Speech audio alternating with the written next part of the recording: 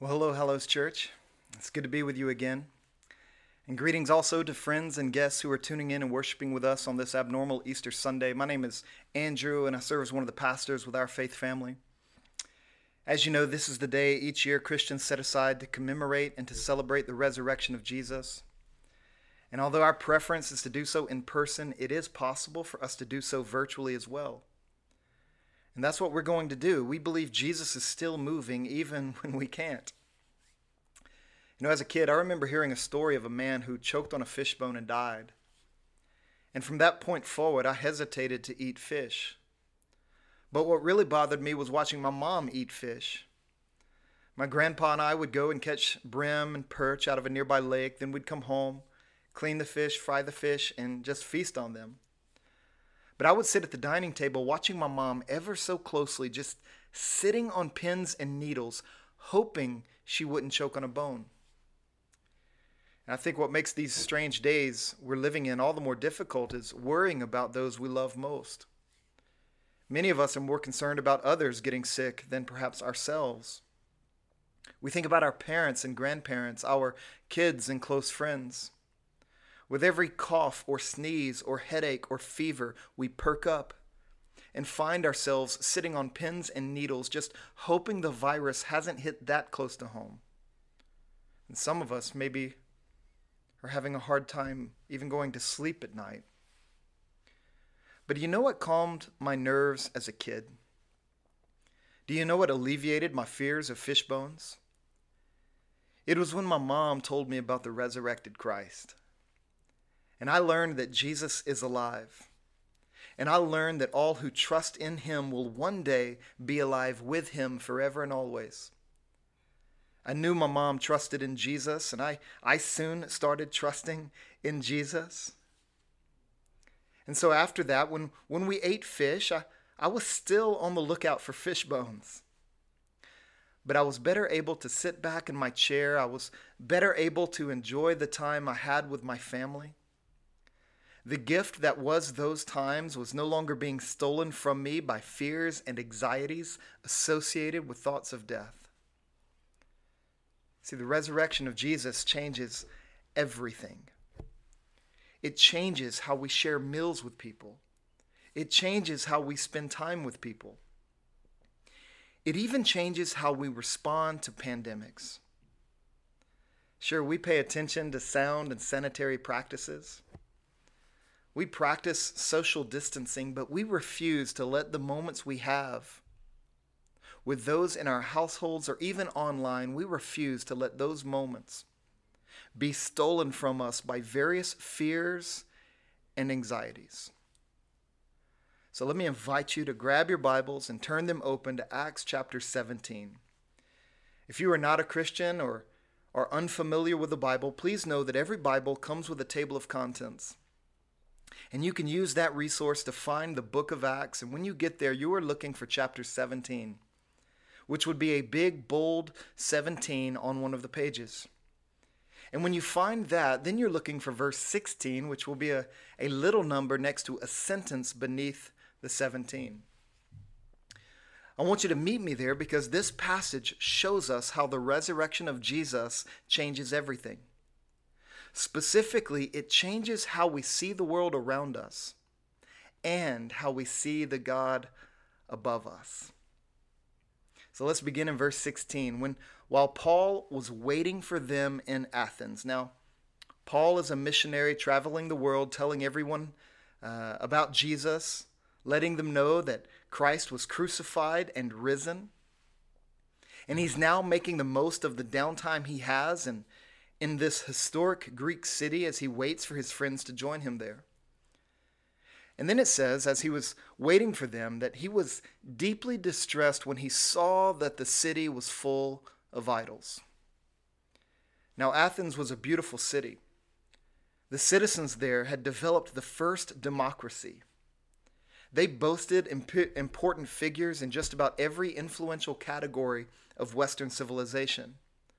From great playwrights to historians, from medical innovators to philosophers, many artists called Athens home. There was a statue of Zeus crafted by a man named Phidias, which was considered one of the world's greatest wonders. And so at the time of Paul's arrival, Athens was considered the cultural and intellectual center of the whole Roman Empire. And there was much there for Paul to see and stand in awe of, but the resurrection changes how we see the world around us. And when the eyes of our faith are locked on the risen Christ, then the very best that this world has to offer is exposed for what it actually is. That all earthly glories are but cheap substitutes of the glory for which we were created.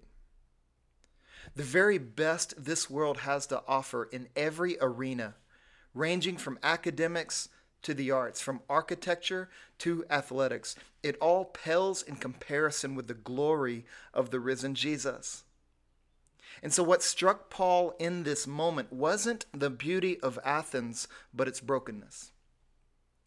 For him, its beauty represented people's failed attempts of grabbing hold of God.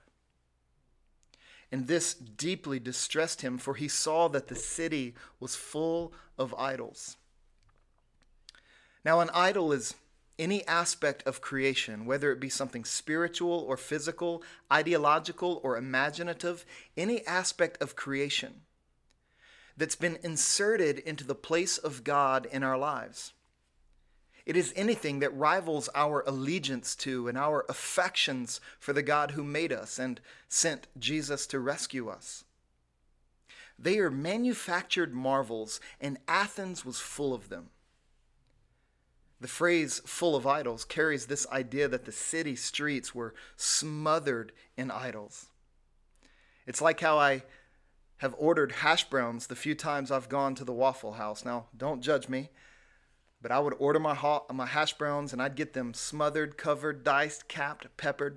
So much was put on top of the hash browns that you couldn't even see the potatoes on the plate. Well, all that God created and intended Athens for could not be seen because the city and its people was covered and smothered by idols. And it is idolatry, this replacement of God in our lives, that energizes all the sin and immorality of our lives. Martin Luther once said that if a person gets the first commandment right, that is, if a person lets God be God, then obedience to all the other commandments will fall in line. But when we don't get the first one right, our lives aren't right. Rather than letting God be God, we enlist cheap substitutes from sex, money, success, beauty, physical fitness, sports, you name it. We are not able to enjoy good aspects of God's creation because we become enslaved to them. They become ends in and of themselves. No wonder our lives are fraught with various fears and anxieties because those things can easily be taken away from us. And if this pandemic teaches us anything, it is that nothing in this world is capable of saving us from this world. Any worship directed at any aspect of creation is wasted. This is a reason why in crises we tend to see a rise in suicides. When we are cut off from what we've been drawing life from for so long apart from Christ, we find we've got nowhere else to go. And that's why people jumped off buildings during the Great Depression. And that's why some people are tempted to do the same thing during this pandemic. And so the resurrection of Jesus makes us aware of these realities. So when we look at the world around us, our hearts grow deeply distressed, or at least they should. Being deeply moved by what he saw, Paul then moved towards the needs around him. Verse 17. It says he reasoned in the synagogue with the Jews and with those who worshiped God, as well as in the marketplace every day with those who happened to be there. Some of the Epicurean and Stoic philosophers also debated with him. Some said, "What is this ignorant show-off trying to say? Others replied, "He seems to be a preacher of foreign deities," because he was telling the good news about Jesus and the resurrection. They took him and brought him to the Areopagus and said, "May we learn about this new teaching you are presenting? Because what you say sounds strange to us, and we want to know what these things mean." Now all the Athenians and the foreigners residing there spent their time on nothing else but telling or hearing something new. You see, the resurrection changes how we see the world around us, because the resurrection determines our worldview. And every person on the planet has a worldview, whether it be one anchored in religious convictions or secular beliefs. Everyone sees the world a certain way. In fact, much of life is spent trying to make sense of the world around us. Matters pertaining to meaning, morality, history, and the human story. Where do we come from? Where are we going? What makes our moments matter? Worldviews are what address all these most important concerns. And here in this moment, Paul brings the worldview of the resurrection to bear on every place he went: Jewish synagogues, marketplaces, and the academy and political hub of the city. You see, apart from the resurrection of Jesus, every worldview, no matter where it operates, is either incomplete or in error. Paul went to the synagogue because their worldview was incomplete. They did not know that the Messiah's name was Jesus, that he had been crucified for their sins and rose from the grave in fulfillment of God's promises. They knew about God, they knew about sin, but they didn't know about the Savior. And so Paul steps in to complete their worldview, saying, look, Jesus is alive, which means God accepted his death on the cross as the full atonement for our sins. And then he stepped into the marketplace and he brought the resurrection to bear there as well. Perhaps he talked about how the resurrection of Jesus provides us with hope. Maybe he said, whatever you are shopping for now to make your life complete or to make your life satisfying, I want you to know that Jesus is alive. And he intends to complete your life story. He intends to satisfy your soul now and forever. And then Paul steps into the academy in the political arena, and he confronts worldviews there as well. It says he addresses the Epicureans and the Stoics. These group of influencers, they accounted for the prevailing worldviews operating in Athens. The resurrection of Jesus confronted and contradicted the errors of both. And interestingly, these two philosophies continue to influence how people see the world today. Maybe even some of you. You see, the Epicureans were indifferent to the gods. They viewed the gods as being too removed to be objects of concern, so they didn't even think about the gods. This gave birth to a lot of agnostic, secular forms of thinking that continue circulating today. But then the Stoics, many of them were pantheists. They argued for the unity of humanity and kinship with the divine. They would say we are all one, we are all connected, there is no discernible difference between creation and the Creator. My new neighbor in Seattle loves the earth. She loves gardening. She loves the natural process of things, and that's a good thing. But it seems she's turned that good thing into a God thing. We have this beautiful 8-foot green hedge separating our yards. And the first time I interacted with her, she shared all the ideas she had for the whole space. She didn't see it as two separate yards. She said she loves how Mother Earth connects us all. I remember thinking to myself, yeah, but I pay property taxes on this portion of the earth. You know, John Stott once said, to oversimplify, it was characteristic of Epicureans to emphasize chance, escape, and the enjoyment of pleasure, and of the Stoics to emphasize fatalism, submission, and the endurance of pain. In other words, one group tended to say if it feels good, do it. There are no consequences. While the other group said, well, just grin and bear it. There's nothing you can do about it anyways. So Both worldviews were quite hopeless, and both worldviews were quite meaningless. Does any of that sound familiar? Do you hear how incongruent with the worldview that centers on the resurrection of Jesus? Do you hear how incongruent those perspectives are with Jesus? Well, if not, let's listen carefully to what Paul says at the Areopagus, beginning in verse 22. It says, Paul stood in the middle of the Areopagus and said, "People of Athens, I see that you are extremely religious in every respect. For I was passing through and observing the objects of your worship. I even found an altar on which it was inscribed, 'To an unknown God.' Therefore, what you worship in ignorance, this I proclaim to you, the God who made the world and everything in it. He is Lord of heaven and earth, does not live in shrines made by hands. Neither is he served by human hands as though he needed anything, since he himself gives everyone life and breath and all things. From one man he made every nationality to live under the whole earth, and has determined their appointed times and the boundaries of where they live. He did this so that they might seek God, and perhaps they might reach out and find him, though he is not far from each one of us.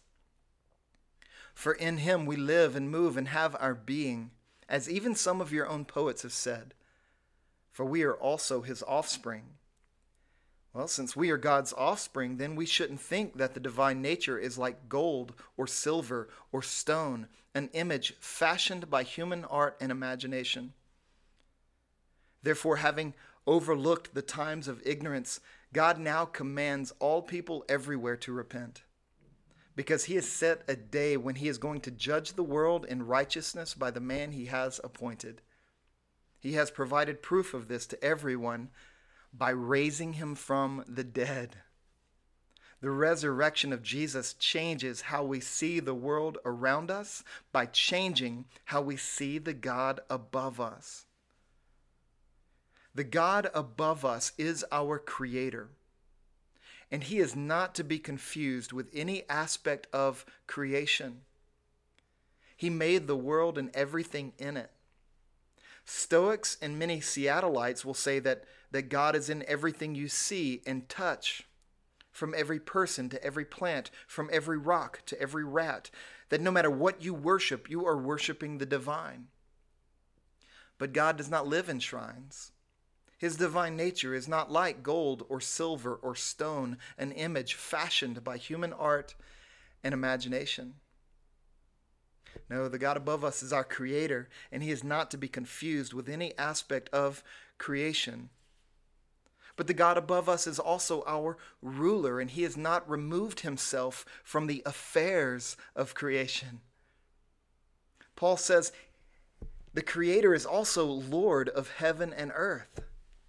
So contrary to the Epicureans, as well as many agnostics today who think that God is indifferent to what happens in the world, or that he is indifferent about what goes on in our lives, Paul assures us, no, God has not removed himself from creation. History is not aimless.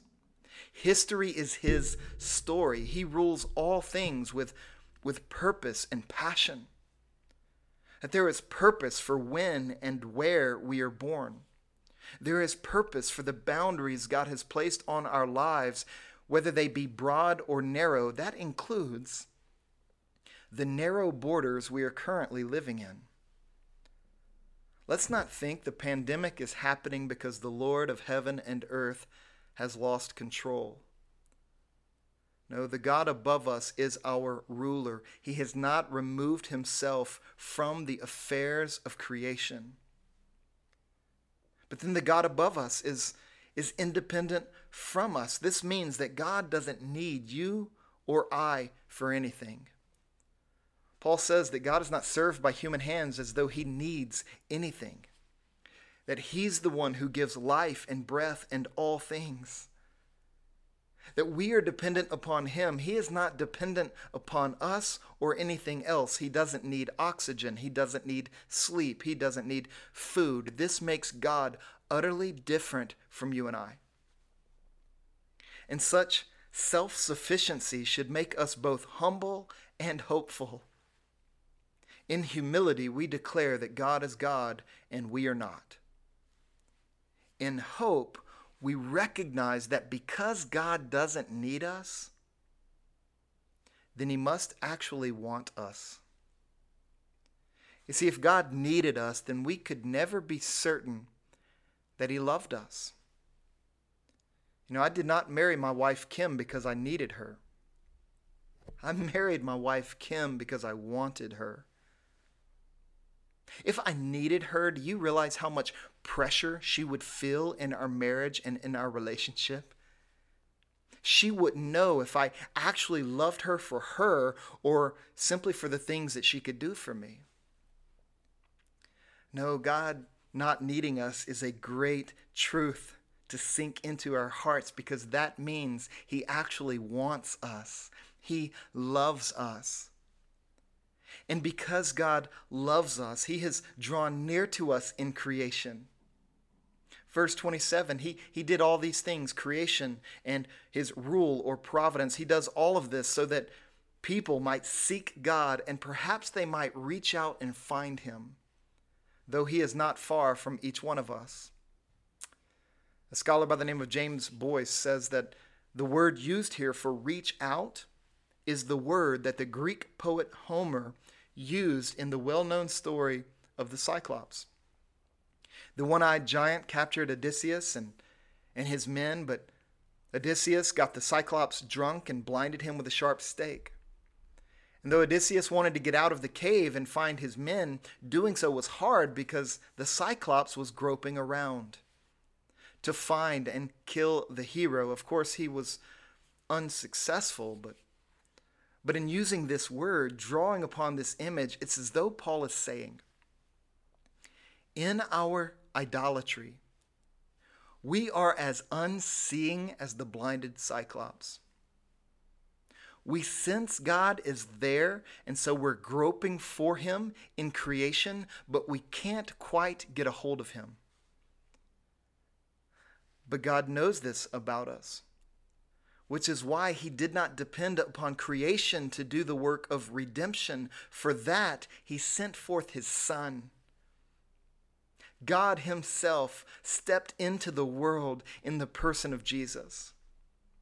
In Colossians chapter 1, verse 15 says that Jesus is the image of the invisible God, the firstborn over all creation, for everything was created by him in heaven and on earth.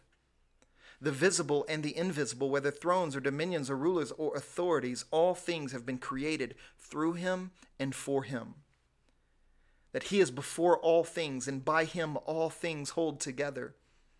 He is also the head of the body, the church. He is the beginning, the firstborn from the dead, so that he might come to have first place in everything. For God was pleased to have all his fullness dwell in Jesus, and through Jesus to reconcile everything to himself, whether things on earth or things in heaven, by making peace through his blood shed on the cross. Though we've been grasping for God in creation, God in Christ has come and grabbed hold of us. And so Paul goes on to share that we are God's offspring, and he quotes some Greek poets as he does so, reminding people that we were created in the image of God. That means we were designed to uniquely reflect God's glory throughout the earth. But we've moved out of position, and we're not doing that anymore. You see, the moon only reflects the light of the sun because of where it's positioned in relation to the sun. And we are only able to be who we were created to be when we are in the right position. But in our idolatry, we've abandoned our position before God. We've turned our backs on him and elevated aspects of creation above him, both bad things and good things. But the God above us is our Redeemer, and he will renew all of creation. Hence why, after Jesus was crucified, he was soon risen. God raised Jesus from the dead as the firstborn, so to speak, as the first fruits of the new heavens and the new earth. He rose Jesus from the dead so that when we look at the resurrected Jesus, we see our future.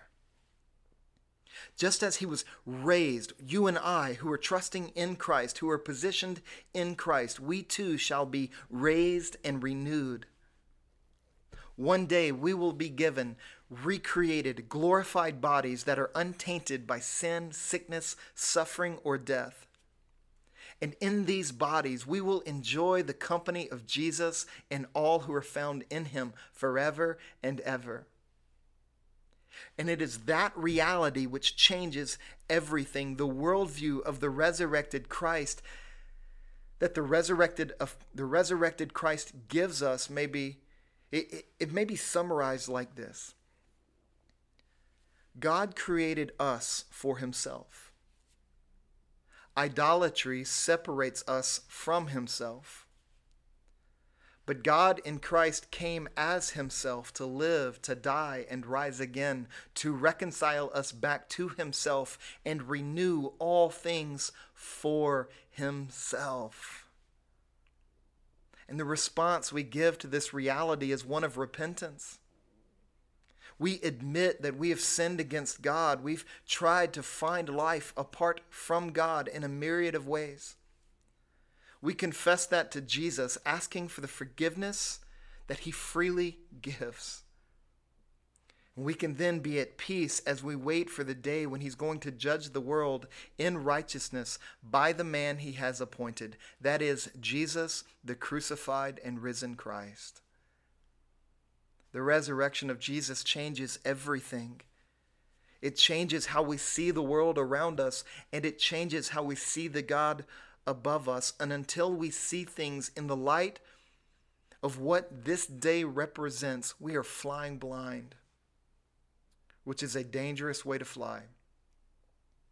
As I was preparing to share this message with you, I heard loud bangs on the second floor window of the room I was in.